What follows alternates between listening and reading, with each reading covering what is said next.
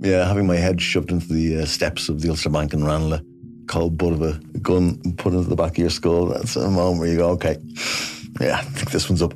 How does a high-flying academic become one of Ireland's most prolific bank robbers?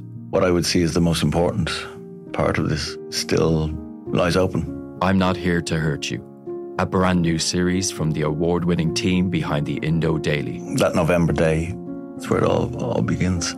Out now, wherever you get your podcasts.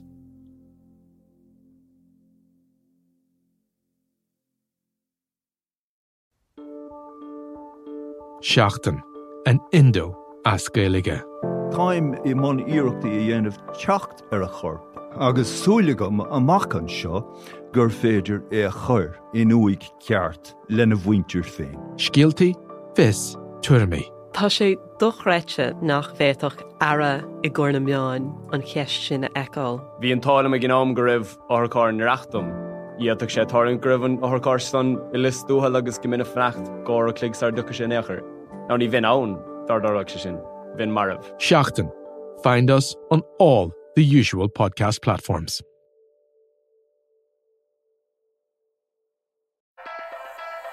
The Big Tech Podcast, in proud association with Magnet Networks, connecting businesses virtually anywhere in Ireland.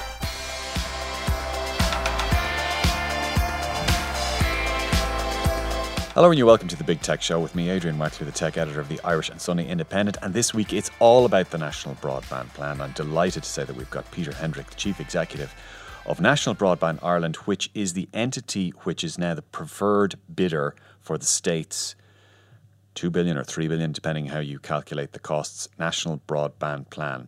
Before we get into that, a word of thanks to our sponsor, Magnet Networks, which is sponsoring the Big Tech Podcast at the moment. And Magnet connects business virtually anywhere in Ireland. So we thank Magnet for their support. Peter Hendrick, you're very welcome to the studio.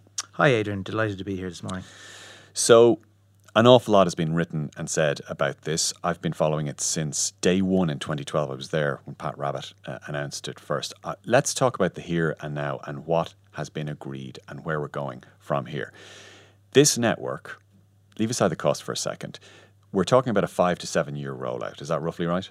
Yeah, I think to be fair, you know, what was announced yesterday was about bringing high-speed broadband to the last remaining homes in the country that don't have high-speed broadband today. Do you mean the 540,000? The 540,000 premises. And that's a mixture of homes, businesses, farms, schools. And so those homes today have less than 30 megabits per second. And the definition of high-speed broadband, when the National Broadband Programme began, was 30 megabits per second. We know it's moved on from that. And certainly the product that we will look to launch next year, at the end of this year, will be 150 megabits per second. So that's going to be the basic product. That's our basic, for example, a home minimum product for a home or a business. Now they will equally have the opportunity to purchase up to a gigabit per second. So minimum product, 150 meg, but the option of choosing to go to 1 gigabit per second if they need to. Right. Now, obviously, the rollout is going to take some time, and we're talking about full fibre coverage. We're talking about 100% fibre. The aim is 100% fibre to every premise, those 540,000 premises. That is going to take some time to do. So in terms of the rollout schedule, we've looked at how do we deliver what we call digital hubs, okay? Can I just stop you there? We'll go through all of this, but let's just look at the first steps. So I think you might correct me here, but I think first of all, when will we see the first premises, homes or businesses connected? I think it would be fair to say the first half of next year you'll start seeing the first premises. Okay. And the reason why I say first half, it is dependent on when we get the contract signed. There's a bit of work we've got to do in terms of concluding the contract. So I would say in the first half of next year you will start to see premises connected. And I can describe in a bit more detail the timeline of those premises. We start out with doing these digital hubs, broadband community points, of which we're looking at 296 broadband community points across the entire country. So every county within the first year will have a number of broadband community points, typically between 10 and 14 per A community point is like a library. It's a library. Center. It's a school. It can be a community hall. It can be a GAA building. It's a place where people can go and access broadband. Geographically distributed? Geographically distributed. And these premises have been designated by the broadband officers in each county. Right. So, there's been a lot of consideration as to where's the best place to put these broadband community points, where people can go on hot desk. They have access to free Wi-Fi. They can. It's an element of remote working within their communities and regions. And that's being done as a priority, is it? That's been done as a priority in year one. Right. And the reasoning for that is obviously we want to get out as quickly as possible and bring fibre out to every user. So within the first and second year, we start deploying across the entire country. So at the end of year 2, we're building full fibre in every county. Year 2 being year 2 from when the contract is signed. So day 1 is the date of signing contract. From day 1, we have clear milestones and deliverables within the contract that we have to pass and deliver before we ever receive any milestone payments, subsidy payments from the state. Okay. So the first couple of premises have been connected. Can you give me a clearer idea then, from then on, what the rollout time frame is in terms like people? There's 100,000 per year or 70,000 per year. How does it pan out? So in the first 2 years, we'll have passed 130,000 homes. Right. And the definition of passing is that we have to be within a certain distance, typically 4 pole lengths. So between each pole, it's 40 metres. We have to be within 4 pole lengths in a scenario where we can connect the customer within 10 working days of receiving an order. Okay. So we can't designate a home as being passed if we can't connect within 10 working days. So there's clear criteria in terms of passing. So the first 2 years, 130,000 homes. For every year thereafter, it ranges between 70 and 100,000 homes passed. Now, we've estimated that the overall build is between 5 and 7 years. There is some flexibility around. Obviously, we could find we have winters where there's extreme weather. There's certain circumstances that might drive those timelines out between that 5 and 7 year window that we have to account for. We're just not sure. Obviously, we can't see or predict how the weather and unforeseen circumstances impact the rollout schedule. Okay. Why does it take 7 years to get to the last premises? Up to now, we've been more or less guided that a complete broadband rollout would take 3 to 5 years, the last remaining premises and the 5 years. Is that because the nature of the build or the technical spec of the build has moved on? Or no, I think if you look at the schedule, I mean, there's a make-ready program that has to be undertaken. So part of our program in terms of starting with is to make sure that the infrastructure we're using, the poles and ducts, is repaired and fit for purpose. So there's a design activity, a make-ready activity, and then there's the passing of homes activity. So if you look at that across, and if you consider it, every single county, we're going to have 1,500 contractors out there building this network. It takes time. In every county? Across every county, we have 1,500 contractors. You mean building across this the network. country? Across the country. Right. Across the country. So, sorry, not every county. Across the country, 1,500 contractors across the country building out this network. It just takes time. We're looking at over 106,000 kilometres of road length and 146,000 kilometres of actual fibre cable. It's quite a significant project. Yeah, it is indeed. Can I just ask you about the infrastructure you're using? A lot of, or most of the infrastructure will actually be as in telephone poles, for example. Does this mean that any impasse that has been there that you've worked through this, that you now have a good working relationship, and that's more or less you're ready to go with there for that infrastructure? So if we look at infrastructure that we're going to use, and we classify this as passive infrastructure. So poles and ducts. We look at Eircom have a significant infrastructure in terms of poles and ducts, 1.2 million poles, 14,000 kilometres worth of underground network. We will also use ESB's infrastructure as well. We will use the metropolitan area networks, ENET's concession metropolitan area network. So there's a lot of passive infrastructure that we're going to use. We will look to leverage that infrastructure. We obviously have to make sure that it's fit for purpose, it's repaired, it's ready to go. we will put our cables on it and we will rent that infrastructure for the 25 years. Now, in doing our due diligence, obviously we've been 3 years in a procurement process. We've analysed all of these infrastructure assets, what we believe is the most optimal route, the risks associated with, the costs associated, the opportunity of potentially building additional network ourselves. And we've come up with what we believe is the most optimal solution. However, as we go on throughout the build phase, we will be doing low-level detailed design. So we may choose to use ESB poles in scenarios where it's more efficient or more cost-effective. We may choose to put up our own poles, whether it be on roads or across farms, wherever it's more cost-effective or more efficient. And so all of that detail we will get into as soon as we sign the contract around low-level design. We've done a significant level of design to date, which has brought together our assessment in terms of the number of poles and the number of kilometres of underground duct. And that's all fed into the financial model and the cost of the project that we have today. And one of the reasons I ask is there's a lot of talk about the network and who owns the network at the end of the 25-35-year deal.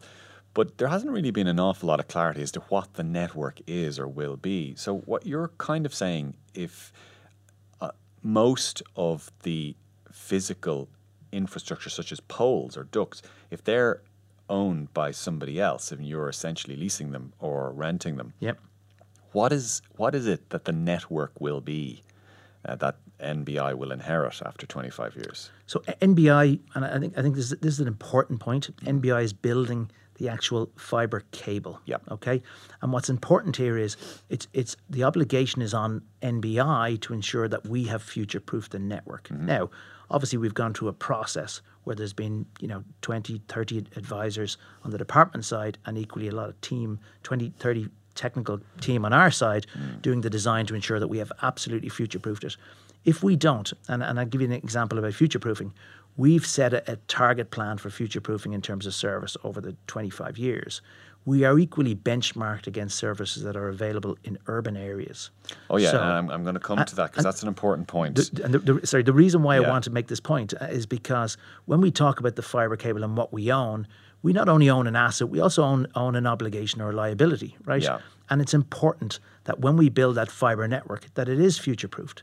If the benchmark products in urban areas increase in terms of bandwidth or service, right? And you have to match it. We have to match it. Okay. Now we take on that responsibility, and in terms of the asset we own in return is the fibre cable sitting on top of the poles. Okay, so and in the ducts. For example, after 25 years, what you're saying is you own the fibre cable. That's the guts of your network. Now, supposing Air decides to go a different direction, and don't ask me why they would do this, but supposing wild hypothesis that they said we don't want to work with this company anymore.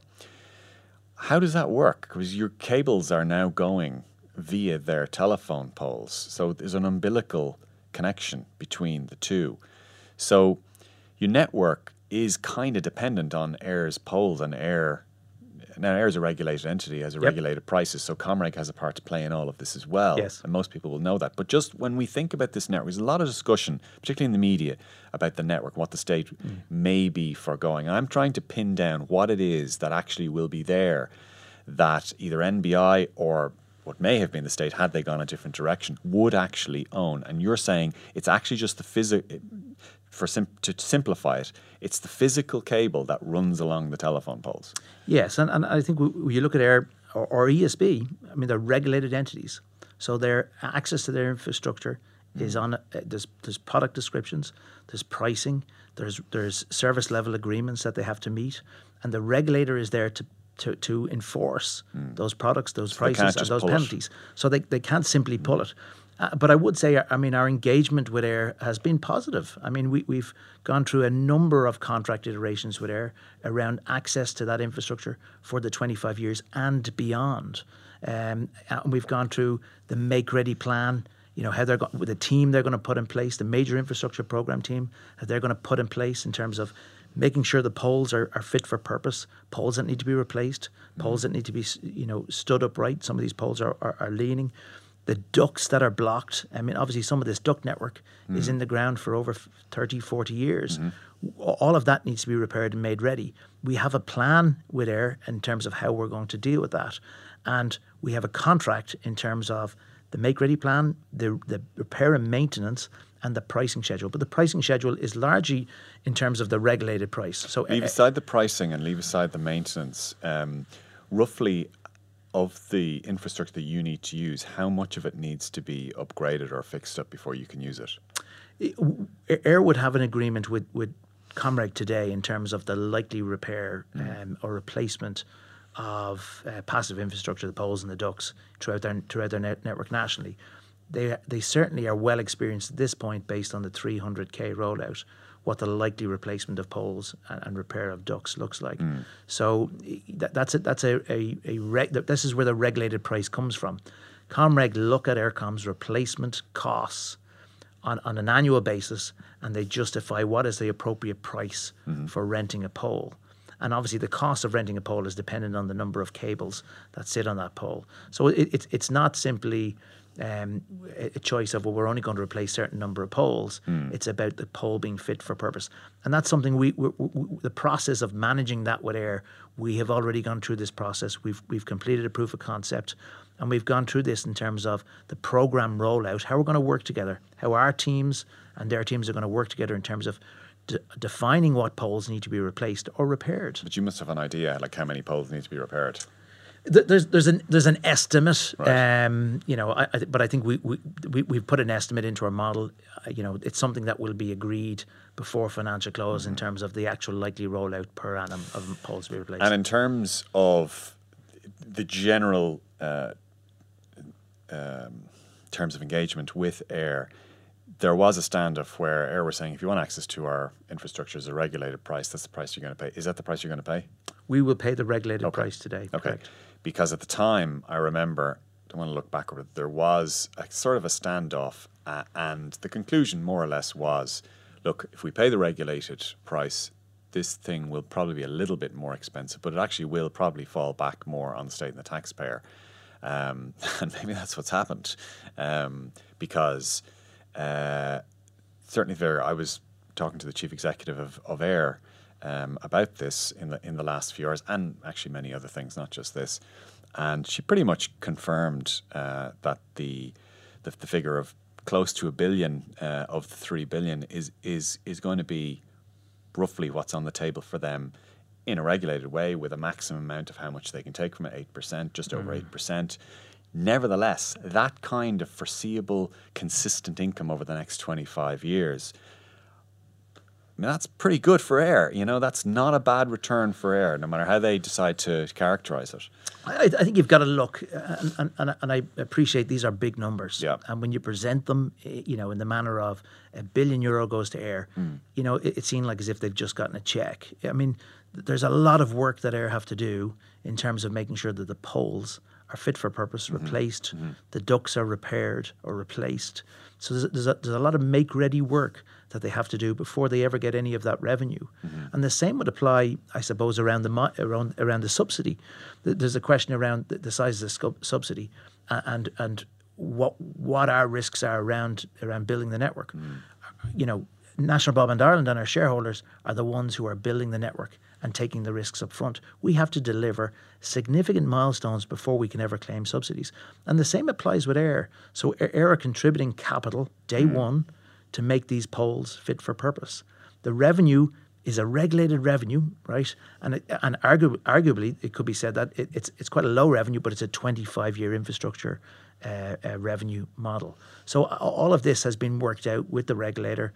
Aircom have a lot of work to do before they ever see that revenue, and they have to deliver on their service level agreements. So if a pole falls over, they have to make sure that they have the teams available to replace that pole, all within a certain time frame.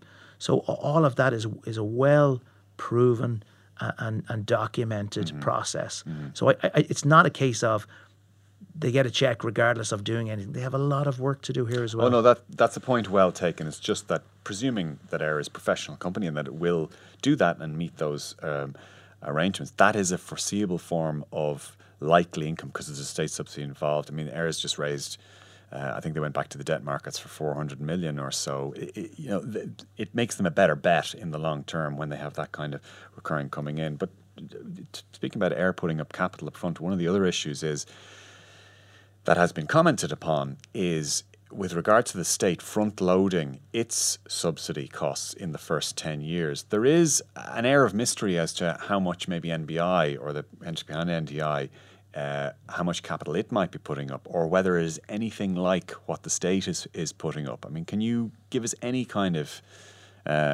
clarification there as to where that sits? So to start, you've got to look at the overall life of the project. You've got to look at what's the cost. There's a cost of passing homes, there's a cost of connecting homes, but there's also a life cost of the network. And the overall life cost, if I take out some of the numbers that were talked about yesterday or disclosed yesterday, 2.97 billion. In the 2.97 billion, if we take away VAT and contingency, and particularly the contingency, and we say, okay, what's the subsidy ask that as a bidder, we're saying is the gap that needs to be met by the state. We estimated around 2.1 billion. Okay, so you then say, well, what's the life cost of the network? It's closer to 5 billion. So over 25 years, what's the operational cost? What are all the overheads? What's the revenue look like? So the source of funds is close to 5 billion. Now, the subsidy from the state is capped, so it's a maximum number. The cost to the shareholders in terms of whether it be equity, working capital, performance bonds, and revenue is uncapped. So we have to make sure that we deliver the network. So up front, we're building the network, we're taking the risk. Okay, it's only upon delivering on key milestones, passing premises, connecting premises, actual capital costs contributed, do we receive subsidy. And then in the long term, we're taking construction risk. And then the long term, if the revenue doesn't turn up, our shareholders have to put additional capital in. So, I'm not trying to avoid the question. No. In very simple layman's terms, what you're saying is if there's an estimate that the lifetime cost for the network is 5 billion, and if there is a maximum, if there's an initial subsidy ask of 2.1 billion and there's contingency and VAT, what you're saying is through revenue from the services in the homes and businesses and your own capital requirements, the shortfall there that you guys are more or less responsible for gathering is somewhere between 2 and 3 billion. That's correct. And obviously revenue forms a part of that. Yeah. So, but we're on risk during that period. That's your part of the risk. To deliver the revenue. So, and I would probably bring us around to the discussion as to take up. And there's been questions that there isn't demand, or the demand is going to be low. Certainly, the numbers that we're hearing today in the media, between the 14 to 20%, that is typical of a year one take up demand. Right. However, in the long term, and some of the statements are within 5 years. The long term, I mean 15 to 20 years. We're very comfortable that the take up is going to be 80%. I think you've covered this before on previous shows. As time goes on, individuals in their 40s or 50s will move back to rural parts where they grew up. They will use the broadband, or they will want broadband. There's businesses today that are growing up in rural Ireland, software businesses, and they're competing on an international scale. They're trying to bring students back to those regions. The Northwest, for example, 300,000 third-level students have over the last 10 years have gone to urban areas or other cities. There's an opportunity for people to go back to where they grew up and get that better work-life balance. And I suppose if you look at travel and all the other benefits, e-learning, remote working, automated driving, there's so many additional benefits that are unmeasurable. So I in terms of the revenue opportunities, we see there's real opportunity that we drive the demand here in the long term. But we're very comfortable with the commitments that we've put into our model and in the gap funding that we've asked the state to step up to, which is the 2.1 billion. Now, the contract, as I understand, will be published, all 1,500 pages of it, if and when it's signed in a couple of months' time. And at that point, there'll probably be a different discussion as maybe proper analysis over who's behind the company and what's driving that. Dave McCourt, who is the driving figure behind Granahan McCourt, has publicly said many times that his partner, Walter Scott, his family has been a part of this consortium. I'm assuming when all of this comes out, it'll be roughly the way David has guided it up to now, is it? Absolutely. And I think, there's a statement that David is a US investor. I think that would be equivalent of calling Michael O'Leary an airline investor. David's experience has been building networks across the US and Central America, and certainly in the UK and Europe. So when we talk about our team, and I've worked with David and Walter for the last 5 years, they acquired a business that I was a shareholder and owner in called Airspeed Telecom. Airspeed, yeah. I understand the experience behind Granahan McCourt and Walter Scott, and in terms of building out networks on a national basis. But not only Walter and David's experience. I mean, they've built significant networks in the US, Level 3 being one of them. Managed and delivered $40 billion in true network build. But as a team, most of our team is Irish-based. And the experience we have within our team is engineers who have built out Aircom CXO levels. So CTO, ex-CFO, teams that have built fibre across Europe, across Central America. It's quite a vast team, 24 national networks. Our team have been responsible for project managing, financing, engineering and operating. So one thing we will disclose over the coming weeks is who are our team, what experience have we got. And that detail we've gone through exhaustive lengths with the department over the last 3 years. We would not be sitting here today if that proven capability was not demonstrated. And certainly we've gone through this in numerous occasions. We've sat in numerous presentations and we've gone through our program plan. Part of the objection or the objective to delivering the contract is that we sign up to obligations, clear demonstrable procedures of how we're going to design and build this network. Every premise with an air code will be in our rollout plan. We have to achieve the milestones. If we don't, there's associated penalties. We're very comfortable with delivering on that plan, and we have the right team, the best people that we believe associated with our team. Okay, I'm going to talk to you about wireless in a second. I just wanted to take a quick break to, again, tell you, the listener, that the Big Tech Podcast is brought to you by Magnet Networks, which connects business virtually anywhere in Ireland, and we thank them for their support. And you are listening to the voice of Peter Hendrick, who's the Chief Executive of National Broadband Ireland, which is the entity that has just achieved preferred bidder status for the government's National Broadband Plan process. And my name is Adrian Weckler. Peter, I just wanted to ask you about the last 10 and 20%. A lot of the commentary has been around the complexity and the cost of connecting that last tranche of, maybe call them 100,000 homes. You might tell me a smaller or a bigger figure. And a lot of people might have thought that a wireless option was a logical option for that. But this contract is for fibre to 98% of premises, including that last 100,000. Can you talk me through that a bit? I would say, obviously, we started out the process 2015, and the product, it all started out, what's the service we're going to deliver? So put technology aside for a minute. We have to deliver 30 megabits per second. And the three bidders, when you take ourselves, the Granahan McCourt-led bid, you take Air and you take Cyro, we all went into this looking at, okay, what's the most optimal solution in terms of, and particularly looking at it over 25 years. We've got to meet the day one requirements of 30 megabits per second, and then we've got to meet the future bandwidth requirements that are going to be mapped against urban areas.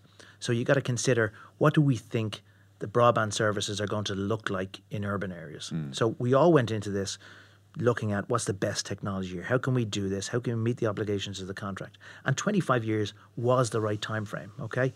And that's important, and I'll tell you why. When we got down to looking at the last 20%, of course, it became a significant number of the overall cost, particularly of passing, because you're further away from the distance between homes is further. Therefore, you're putting more fibre in. You're using more poles. Okay? Yeah, for someone who's not au fait with the telecoms industry, which is 90% of us, 99% of us, let's be honest, can you explain in simple English physically what you have to do to connect a remote one-off premises to a fibre, to pass them with fibre? Yeah, so obviously there's a fibre cable passing the home or within a close distance of the home, and we're using typically on a telephone poles, pole. on a telephone pole. Yeah. So for anybody living in rural Ireland, if you look out your window today and you see a pole, within the next 5 to 7 years, you will see a fibre cable on it. Right. Okay. Now, with a different colour? It'll be the same colour as the existing cables. Black. It'll be black. Obviously, we'll have certain protection in it so that cables don't get damaged in terms of storms or anything else. But when we look back at the design and the decision made by all three bidders over 25 years to meet the obligations of the first product, 30 megabits per second, we could have looked at wireless, okay? And then we say, okay, for the last 20%, which are being viewed as not value for money or the most expensive, how do we future-proof them? And how do we make sure they get an equal service to anybody else in the country? And we don't treat them any different, but we look at alternative technologies. And we say, okay, 5G is going to last a certain period of time because we're going to map them against other services in urban areas. Then there's a requirement to upgrade that network. And it's not just about upgrading the equipment on the towers or the poles. It's the equipment on the customer site. So we're having to go out now and replace the antenna on the customer site, maybe 5 years' time. And then 6G then. So we've deployed 6G and we're delivering maybe a couple of 100 megabits per second and we're matching what's available in urban areas. Then you've got to deploy 7G, maybe in year 14 or 15, and then possibly 8G by year 20. When we looked at this over the life of the 25 years, there was a requirement to build thousands of base station towers, okay? Repeatedly. So it wasn't just a matter of, oh, well, we can just use wireless. It was the infrastructure behind it. And when I talk about passive infrastructure, I'm talking about poles and ducts, but equally towers. So building more towers. And towers, you have to have height. It's not a case of we're just going to attach it to a pole. You have to be on a hilltop or on a building, and you have to build height because we're trying to guarantee a service. We're trying to guarantee a service level agreement. So it's not simply good enough to just say, but it works at 100 megabits per second today. It needs to work at 100 megabits per second all of the time, regardless of the weather, regardless of the time of the year, in terms of trees or line of sight blockage. Yeah, there was a Comreg's report. It wasn't a Comreg report. I think it was called by New Frontiers. Comreg commissioned this report to look at wireless as an option. And I think one of the key recommendations they came back with was that if 5G or fixed wireless was to be considered an alternative, it would need about another 6,000 masts around the country. And even then, that would still not match the quality you'd currently get from fibre. Correct. We looked at that. We looked at, in order to give real reliable equivalent service, right? We looked at probably 3 to 4 times that number of towers. Wow. Right? Okay. Because you need to be closer to the business to guarantee the service level agreement. Okay. Now, and it wasn't just our bid. Cyro and Air equally did the same exercise over 2 years. We all went through this process. We spent months. We have, and when I look at the team we have teams, the ex-CTO of Air, we have ex-CTO of Digicel. We have teams who have decades of experience in designing and building wireless networks. And the end result was, over 25 years, actually it could cost more to deliver wireless to the last 20%. And the justification, therefore, was it has to be an almost all fibre network. So, but one of the main things you're saying here, if I'm hearing you correctly, is that wireless might have been an option if the terms of the future-proofing were a little bit more liberal. But because there is a requirement on you to match whatever, a city fibre user has in future, and that you have to match that in a rural context, that it's just simpler to use fibre to match that. 2 things. You could say, well, we're only going to solve the problem for a minimum period of time, 5 years or 7 years. We're not going to commit to any future proofing. Okay, so you're going to be stuck on this service. I think that would be a mistake, and I think the government were right to say, you know what, we're going to do it all. We're not going to leave the 20% behind, because I think in 5 or 7 years' time, they would be back at the drawing board again. Well, politically, they probably couldn't anyway. That's a different question, I know. But how do you stand up whether you're close to an election or not, and tell 100,000 of the 540,000, sorry, but you guys aren't going to get this service. I don't think anybody would. I don't think any politician out there today would say we're going to treat you differently because of where you live. So if you look at it's quite a brave decision. It would be a very brave decision, but I think if you said, okay, we're going to give you a service, but it may not be future proofed. I think we'll be back at the drawing board again in 5 or 7 years' time, and then the question is, that's typically what governments do, though. Well, they do, but the cost in the long term we know is going to be more. Yeah. Right, and meanwhile we're putting up towers all across the countryside. Yeah, what I was going to say is a brave decision for them to apply the National Broadband Plan to future built air code address houses in one-off houses as well. I mean, there would be, like the planning lobby, for example, would say with a lot of justification, look, we're rewarding bad planning here. If we give anybody who builds, a bungalow out in the middle of nowhere because their family happens to own that property and they get planning permission, they build a bungalow there, we're just rewarding them if we give them all the mod cons that they get in a cities at maybe at environmental cost. So it is a kind of a brave decision to future proof those premises as well. I'm sure you've done the modelling as to how many of those homes will be built. Maybe it'll be 50,000, maybe it'll be 100,000. I don't know, but that did. I was a little bit surprised at that. Yeah, I suppose I would look, and there's a lot of talk about no one else in the world is doing this. If you look at the UK. The DCMS, the Department of Media, Culture and Sport, right? Digital Media, Culture and Sport. They've committed to full fibre, right? And their plan is by 2033 they're going to have full fibre, and they're now saying it's rural first, okay? Because they see they've delivered BDUK, which right now is not meeting the requirements in terms of bandwidth today that consumers are using, and they know it won't meet the requirements of the future. They realise that full fibre is the only way to go. So their plan, and it's quite a well-documented 90-page plan that was issued last July of 2018, they're saying 100% full fibre by 2033. And by 2027, they want to see 70% 5G. Now, the reason why they say 5G is because it's to get 5G and fibre are not competing with one another. There's different services, different applications, people on the move, connected devices, automated vehicles. There's so many different applications where 5G is important. Smart farming. There's so, all of the connected devices and all the applications we're going to use requires fibre to the premise and access to 5G. So they have to be cohesive. And I think the brave thing about our Department of Communications and the government here is actually, to a certain degree, they're leaders. The UK are following. In other countries like Poland is very clear. They're delivering fibre. Italy, fibre. I think if you look at where it's headed, the future's headed, every economy is going to go full fibre in the fullness of time.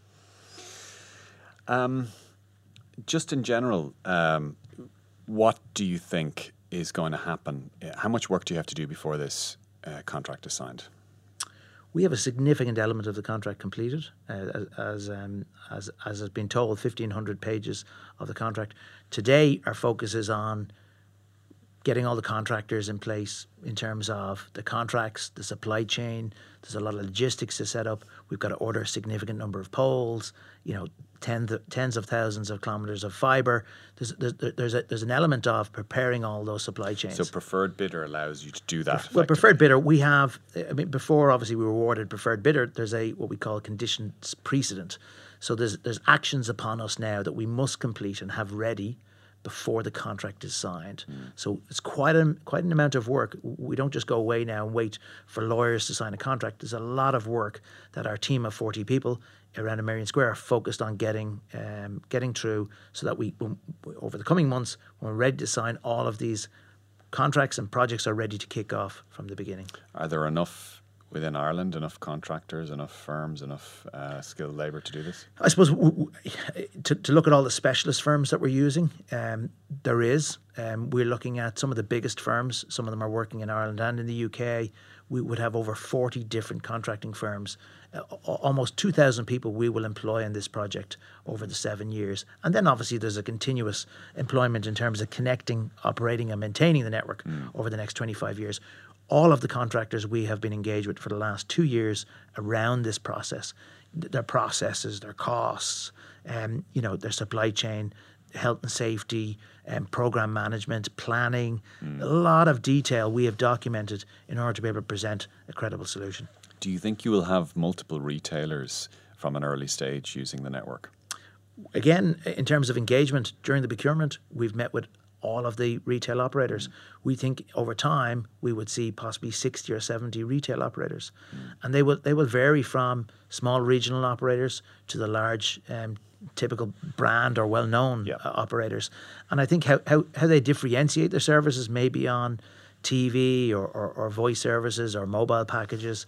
But equally, I think what's probably important here, we're going to bring the fibre into the home. What's important as a differentiator for operators is what they do in the home.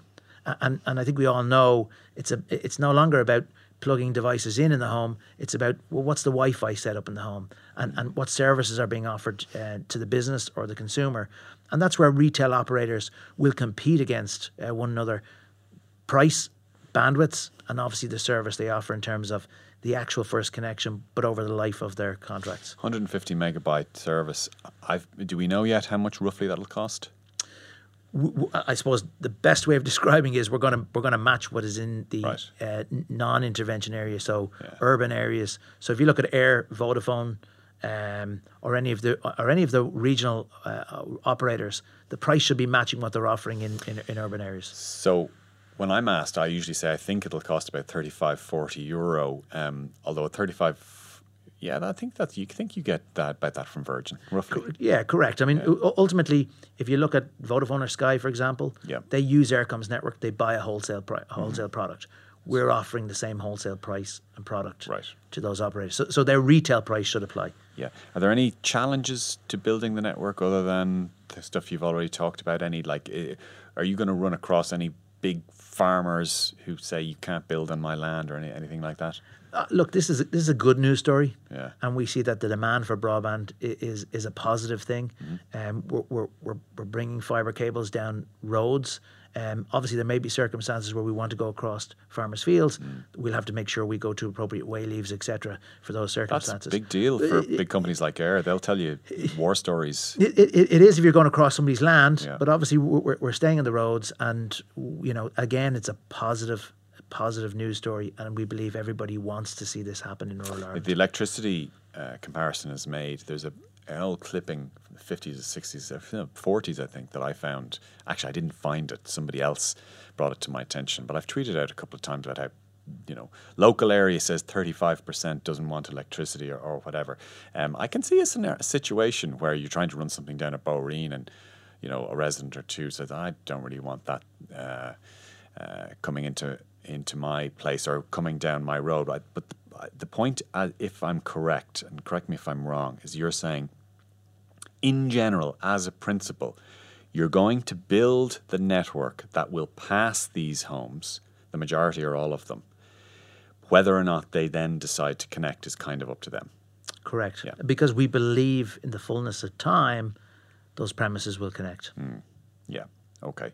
And if they don't connect, part of your incentive is for them to connect as well as the home to be passed. So that's the way it's structured. Correct. And I suppose, this is equivalent to rural electrification. If you go back and look at the demand stimulation activities, when rural electrification was being rolled out, there was a van or a caravan going around the country with appliances in the back, explaining to people what electricity could be used for.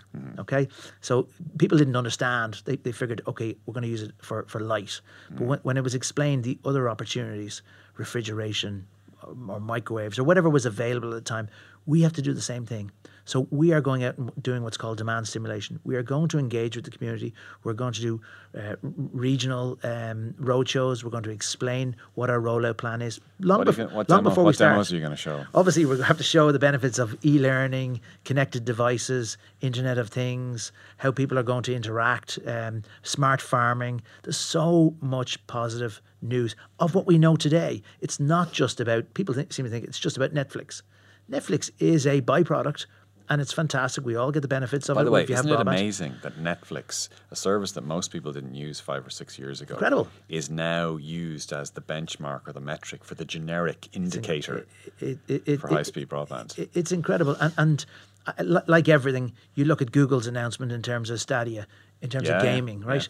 This is just one example. Can't get it if you don't have it. Is it 24 megs or something? 24 megs. Yeah. It's incredible. That's just one example. As soon as you move on to 8K and 16K or whatever the future holds, bandwidths go up. And we're talking about building a standard here. And in Ireland, we are going to be leaders, and we're talking about an infrastructure that has no bottlenecks. I mean, I look back to when we started out building telecoms networks, when we started Airspeed Telecom. We were paying €1,200 for 1 meg from a US carrier, of which then we were breaking up or contending to supply to customers. And the cost back then was incredible, but it was reserved for corporate customers. Now, the applications were email. You know, there was very little applications. There was very little, applications communicating with one another. It was you were reacting, you were sending information. There was no machine learning, there was no artificial intelligence, there was no communication between systems or places. That's all changed. If you look at today, if we look at a gigabit, the price of a gigabit per second, the price has come down by in the last 10 years is incredible. Yeah. So I look at a gig as being, today it's a benchmark as where we're headed. We're looking at a gigabit economy. Right, and across the entire country, you can order a gigabit. But the next step is 10 gigabits. The step after that is 25 gigabits, and then it'll be 100 gigabits. And I don't think we're that far away from that. When I look at 10 years ago in the business we were running, 10 megabits was seen as a huge customer. Yeah. We had customers who were paying us €40,000 a year for 10 megabits 10 years ago. So we, if you look at the comparisons, but equally it's the usage and the demand and the price of technology and the price of running businesses, they've all come down. So therefore we can add all these additional bandwidths and services to customers. Okay, well, Peter Hendrick, Chief Executive of National Broadband Ireland, thank you very much for coming into studio today. And a final word of thanks to Magnet Networks, which connects businesses virtually anywhere in Ireland. And thanks to Magnet for their support of the Big Tech Show as a podcast. That's all we have time for this week. From me, Adrian Weckler, the tech editor of the Irish and Sunday Independent. I'll talk to you at the same time next week. Bye-bye. The Big Tech Podcast, in proud association with Magnet Networks, connecting businesses virtually anywhere in Ireland.